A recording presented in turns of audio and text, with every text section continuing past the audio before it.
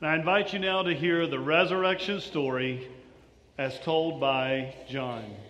John chapter 20, beginning at verse 1. Early, on the first day of the week, while it was still dark, Mary Magdalene came to the tomb and saw that the stone had been removed from the tomb. So she ran and went to Simon Peter and the other disciple, the one whom Jesus loved, and said to them, "They've taken the Lord out of the tomb, and we do not know where they've laid him." Then Peter and the other disciple set out and went toward the tomb. The two were running together, but the other disciple outran Peter and reached the tomb first. He bent down to look in and saw the linen wrappings lying there, but he did not go in. Then Simon Peter came, following him, and went into the tomb. He saw the linen wrappings lying there, and the cloth that had been on Jesus' head, not lying with the linen wrappings, but rolled up in a place by itself. Then the other disciple, who reached the tomb first, also went in and saw and believed. For as yet they did not understand the scripture that he must rise from the dead. Then the disciples returned to their homes. But Mary stood weeping outside the tomb. As she wept, she bent over to look into the tomb, and she saw two angels in white sitting where the body of Jesus had been lying, one at the head, the other at the feet. They said to her, "Woman, why are you weeping?" She said to them, "They've taken away my Lord, and I do not know where they've laid him." When she had said this, she turned around and saw Jesus standing there, but she did not know that it was Jesus. Jesus said to her, "Woman, why are you weeping? Whom are you looking for?" Supposing him to be the gardener, she said, "Sir, if you carried him away, tell me where you've laid him, and I will take him away." Jesus said to her, "Mary." And she turned and said to him in Hebrew, "Rabboni," which means teacher. And Jesus said to her, "Do not hold on to me, because I have not yet ascended to the Father. But go to my brothers and say to them, I'm ascending to my Father and to your Father, to my God and to your God." Mary Magdalene went and announced to the disciples, "I have seen the Lord." And she told them that he had said these things to her. This is the word of God for the people of God. Thanks be to God. Let us pray. Almighty God, we give you thanks for your holy word and for the privilege, especially on this holy day, of studying it together. And now as I stand before these, your people, I pray that this would be your message and not my own, through the name of Jesus Christ. Amen. I love Easter Sunday. As a matter of fact, I'll be honest with you, I love Easter more than I do Christmas. And one of the reasons that I love Easter more than I do Christmas is because, well, what happens on Easter validates everything that we heard at Christmas. That everything that Jesus had said, everything that had been prophesied about him, all that was being led has now been confirmed as true. Easter validates the whole faith, validates the whole story. And I love the Easter music. I mean, there's just something about getting together and singing "Christ the Lord is risen today," and hearing the brass as it's playing, and the percussion as they're going, and the choir as they're singing. And even this morning, bright and early, 7 o'clock, brass were outside, there at the graveyard as we celebrated the resurrection of Jesus Christ. Love Easter. And to be able to stand up in front of a crowd of people and go, "Christ is risen," and hear in response, "He is risen indeed." Oh, wow. I mean, that's worship right there. I mean, it's exciting to join together and celebrate Easter, and we read the resurrection story. We hear the resurrection proclaimed. But then, in just a little while, the service will be over. We'll file out to the parking lot. We'll make our way to our homes or wherever it is that we're going to eat, and the candles will be blown out here in the sanctuary. The lights will be turned off. Things will be cleaned up and doors locked behind us. And then we'll wonder, what difference is it really going to make? What change is going to occur in our lives as a result of Easter? I love Mary Magdalene. Mary Magdalene is one of those amazing people we learn about in the Bible. She was so anxious to serve her Lord. Mary was from the town of Magdala. Magdala was a village that's there on the Sea of Galilee, and so it's Mary of Magdala, or Mary Magdalene, meaning of the town of Magdala. And she was just one of those neat people, and so dedicated to Jesus. She follows Jesus throughout his ministry. We see Mary all around when stories are told about things that Jesus did, and it makes you wonder, why was she so committed? Well, Luke will tell us, so does Mark, that Mary was actually possessed with demons. As a matter of fact, she had 7 demons inside of her. 7! And Jesus had healed her from these demons. He had helped cast out the demons. And so as a result of that, she was now following Jesus, committed to Jesus. He had saved her life. He had set her free. I mean, wonder how long she had them. Wonder how long she had been afflicted with this issue. But now all of a sudden she could live again. So she followed Jesus, served Jesus, and incredibly loyal to Jesus, even though in biblical times it wasn't really appropriate for a woman to be following a group of men around wherever they go, especially for a few years. But she gets with Mary, the mother of Jesus, and some others, and she constantly serves Jesus in gratitude and in faith. And John tells us, just if you back up to chapter 19, that Mary was there at the foot of the cross. When Jesus died, Mary was there. She witnessed the death. Wonder what she was feeling. I mean, this is the one who had set her free. This is the one she had followed and served for years. This is the one who had saved her life, and now he's dying on the cross. And she watches him die and sees him buried. But Jesus died on Friday. And for the days during Jesus' time, days were counted from sundown to sundown. It's part of their faith, part of their world. And so sundown, that Friday night, that ended Friday and began the Sabbath. And on the Sabbath, you couldn't work. On the Sabbath, you were supposed to refrain from working and take some time to be with God and with your family. And it was to be a holy and sacred time. She couldn't go to the tomb on the Sabbath. That would have been inappropriate to have gone to the tomb on the Sabbath. So John tells us that it was early on the first day of the week, meaning Sunday morning. And John tells us while it was still dark.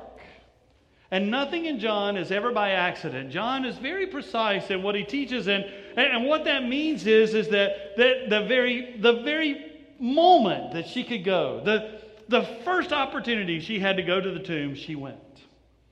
Still dark, heads her way there. Sabbath is now over. I want to check on the body of my Lord. I want to make sure the grave is fine. Just like many of us, when someone we love has been buried, then we'll go back to the grave just to make sure everything is right, everything is proper, everything is in place. She rushes back to the tomb. When she gets there, she sees the stone rolled away.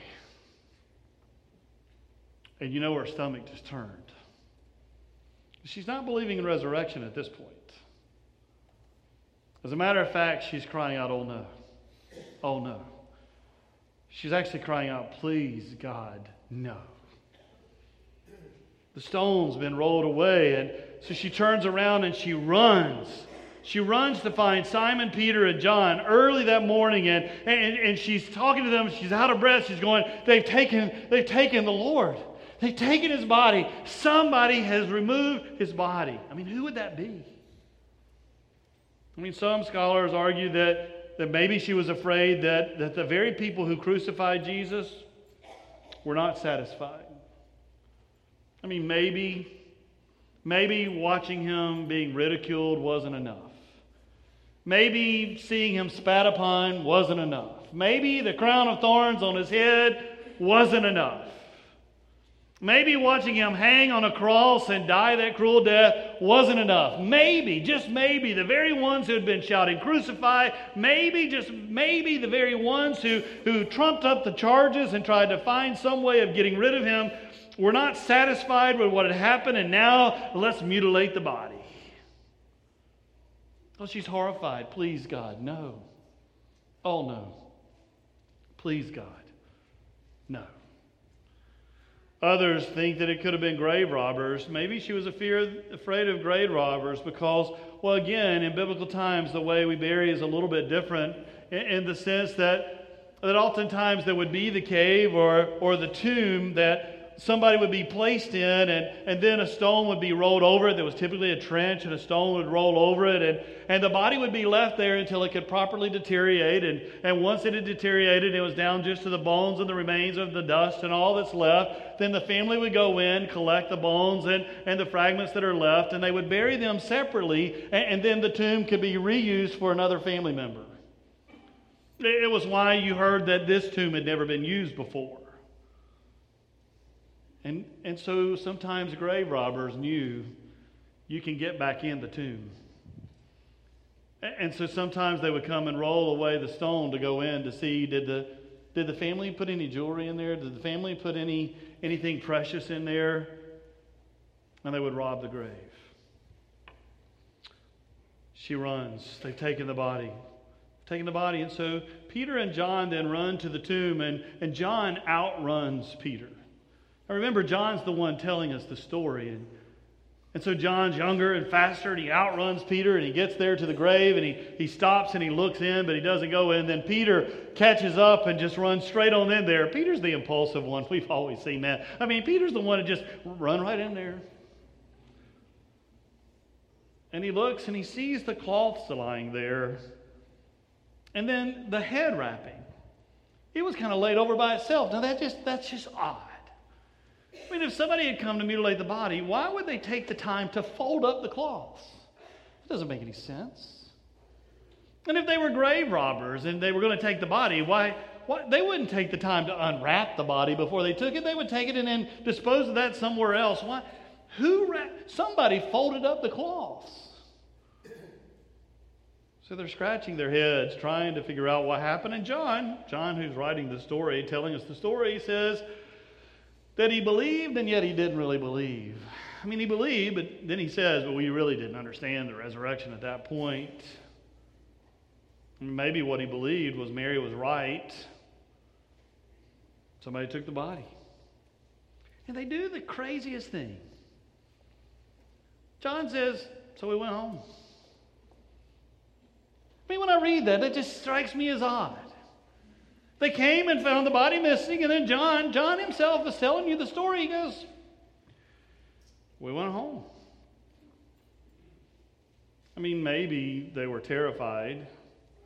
Actually, if you read the next verse, verse 19, you actually hear that they're behind locked doors because they're afraid of the Jews. I mean, maybe one of the reasons they didn't go looking for the body is because if somebody took the body to mutilate it, they didn't want to catch up with them. Maybe they were afraid. Maybe they're afraid if they're doing that to Jesus' body, wonder what they'd do to us if we did catch him. And so they're terrified. Maybe they're at home thinking, can this week get any worse?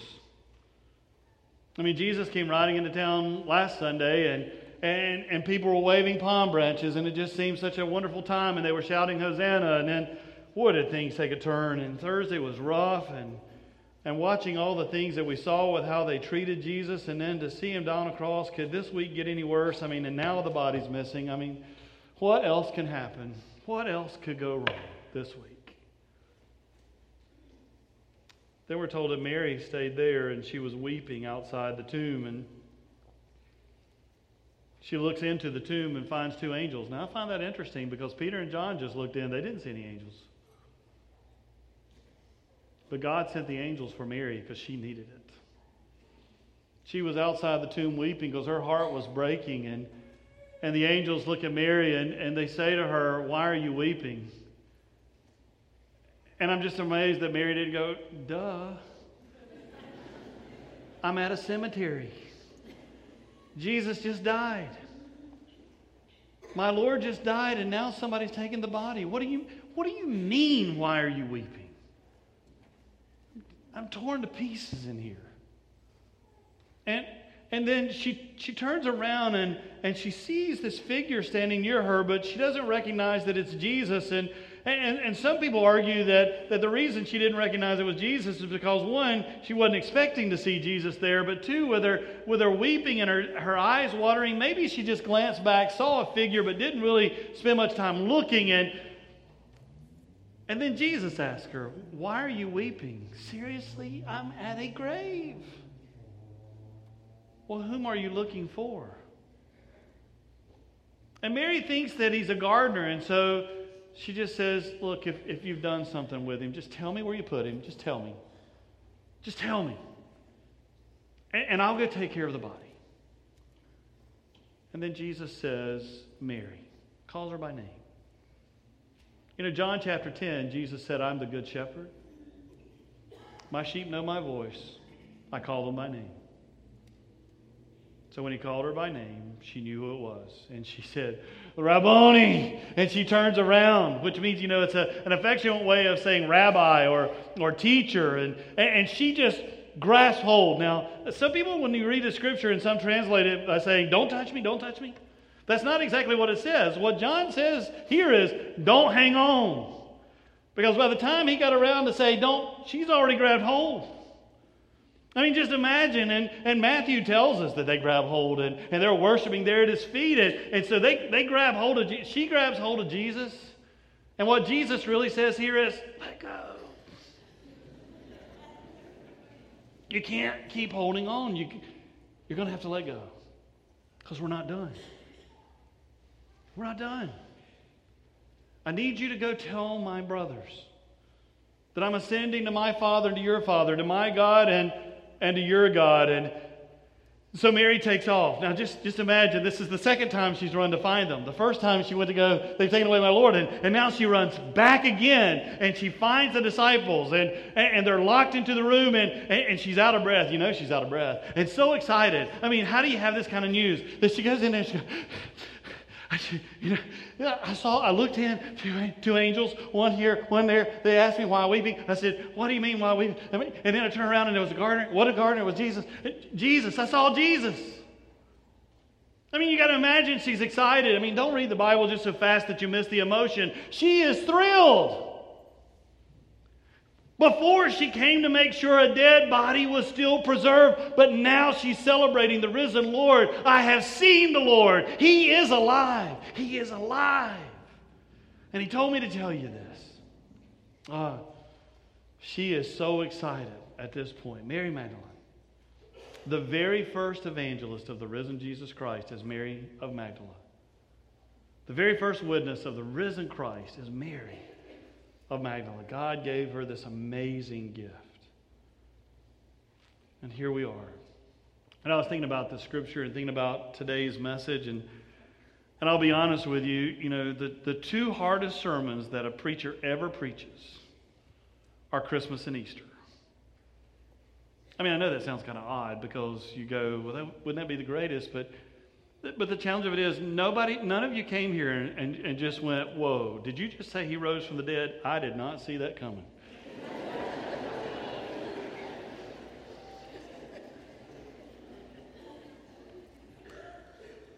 And so how do you tell it again? And so I was spending some time with God, and I was wrestling with the scripture, and we've been walking with John from Palm Sunday through Holy Thursday to Good Friday. We've been listening to John retell the story, and I was praying, "God, what is the message? What is it that you want me to hear and to be able to share?" And the craziest thing that kept coming back to me was they just went home. After the disciples saw the empty tomb, they just went home. And what the message for me is that just seeing the empty tomb is not going to be enough for us. Mary saw the empty tomb. First thing in the morning, she goes there and she saw the empty tomb, but the first thing that hit her mind was not, "Hallelujah, He did it." It was they took the body. And Peter and John, of all people, you would think Peter and John would have got it. I mean, Peter, he's the one that said, "You are the Christ, the Son of the living God." And Jesus said, "I'm changing your name from Simon to Peter," which means rock, Petros. And upon this Petra, this faith, this rock, I will build my church. The gates of hell will not prevail against it. Actually, Peter, I'll give you the keys of the kingdom. Wow. Surely he would get it. Peter and John, they experienced things that the other disciples didn't experience. I mean, Peter, James, and John, the top three. Well, remember when Jesus went up onto the mountain and he was transfigured, his clothes became dazzling white? Who did Jesus take with him? Peter, James, and John. They were the ones that experienced that. They got to hear God say, "This is my Son, the beloved. With him I am well pleased." You would think if anybody was going to get it, they would get it. You would have thought that when they showed up at the tomb and saw the stone rolled away, they would have gone, "He did it. He said he was going to do it. He did it. He really did it." Actually, I don't understand why they weren't there first thing in the morning. He said he'd be up about now. But they didn't get it. They didn't get it. Peter, James, and John. Peter and John here. I mean, when Jesus went to see Jairus, when Jairus' daughter was sick and was dying, and she called for Jesus to come, and he gets delayed by others wanting to experience him. When he gets there, she had died, and the scripture says that he didn't let anybody in the house except for Peter, James, and John. Peter and John, these two, they watched Jesus raise the dead. If anybody's going to get it, you'd think they'd get it. And just a couple days ago, when Jesus was in the Garden of Gethsemane and he was praying, and he actually asked Peter, James, and John, "Come and pray with me." They got to hear Jesus pray. They heard Jesus pray. You'd have thought that they would have got it. They didn't get it. Why? The empty tomb's not enough. Nor is the testimony of somebody else. Because even when Mary came to see them, Mary came and told them, verse 18, "I've seen the risen Lord. He is alive." Verse 19, locked in a house behind closed doors. Out of fear. They didn't get it. Because to celebrate Easter means that we don't simply get together and hear about an empty tomb and sing some amazing songs. But we experience the risen Christ. That's what it takes. To celebrate Easter, you actually have to encounter the risen Christ. You know, when Mary arrives at the empty tomb, she's filled with sorrow and weeping. When she sees the risen Christ, she's filled with joy and celebration. When the disciples see the empty tomb, they're filled with fear. They go locked behind doors. When they experience the risen Christ, they have faith and victory. And when people arrived at the tomb, they saw death. But when they experienced the risen Christ, they realized there's life. That when Jesus said that God so loved the world that he gave his only begotten Son so that whosoever would believe in him would never perish but have everlasting life, he meant it. And he proved it. So without an encounter with the risen Christ, Easter is just going to be an intriguing story with some great music. But isn't it about time we go to lunch? And if we're not careful, that's where we end it. And Monday will feel like last Monday. But the goal for us today is not simply to talk about an empty tomb, but for you to experience the risen Christ. And that's what will turn your weeping into joy. For there's some of us that came here today, we really need to experience the risen Christ, because there are some of us who came in the door weeping today with things that are happening in our lives, things that are happening in our families' lives, things that are happening deep inside of us. And an empty tomb is really great, but I really need to experience the risen Christ, because that's what will lead me to joy. And there are others of us, even though the command that God gives to us more than any other command, the command that God gives more than any other command in the Bible is fear not. And yet the disciples are behind locked doors. Why? John himself tells you, John, who wrote this, says, we actually were terrified. We were afraid. John confessed we were afraid. The risen Christ, though, takes us from fear to faith and faith to victory. And there are some of us who came in today, we were terrified. Just so many things happening in our lives and in our world that we just can't get our arms around. And if we're not careful, we'll leave here with that same fear because it was just an empty tomb. But I need you to experience, and God wants you to experience the risen Christ. The risen Christ. And we can move from death to life. I thought it was interesting that the angels asked Mary, "Why are you weeping?" Jesus asked Mary, "Why are you weeping?" And I think part of the reason the question is asked is because if you celebrate Easter, you don't have to do that anymore. You don't have to do that anymore. So Mary was committed to Christ. He had saved her life. She followed him first thing in the morning and wanted to be there. Then God provides angels for her to know this is a God thing, and then she gets to experience the risen Christ first. Wow. Well, hear the good news. On Friday night, Jesus died on that cross to save your life. And if you'll simply believe in him, you will not perish but have everlasting life. For God wants to forgive you for whatever it is that you're hanging on to, whatever it is that's holding you back, whatever it is that's eating you alive. The whole point of Friday was so you didn't have to do that anymore. And you could be forgiven. Hear the good news this morning, early in the morning. Jesus was raised from the dead. Jesus was raised from the dead to offer you victory over both sin and death. And isn't it interesting, when you know that you can live forever, it changes how you live today. So it's Easter. We're just about to sing the closing song. And if we're not careful, Monday will be just like last Monday. But if we celebrate Easter, it'll never be the same again. If we celebrate the risen Christ, encounter the risen Christ, it'll never be the same again. Will you pray with me?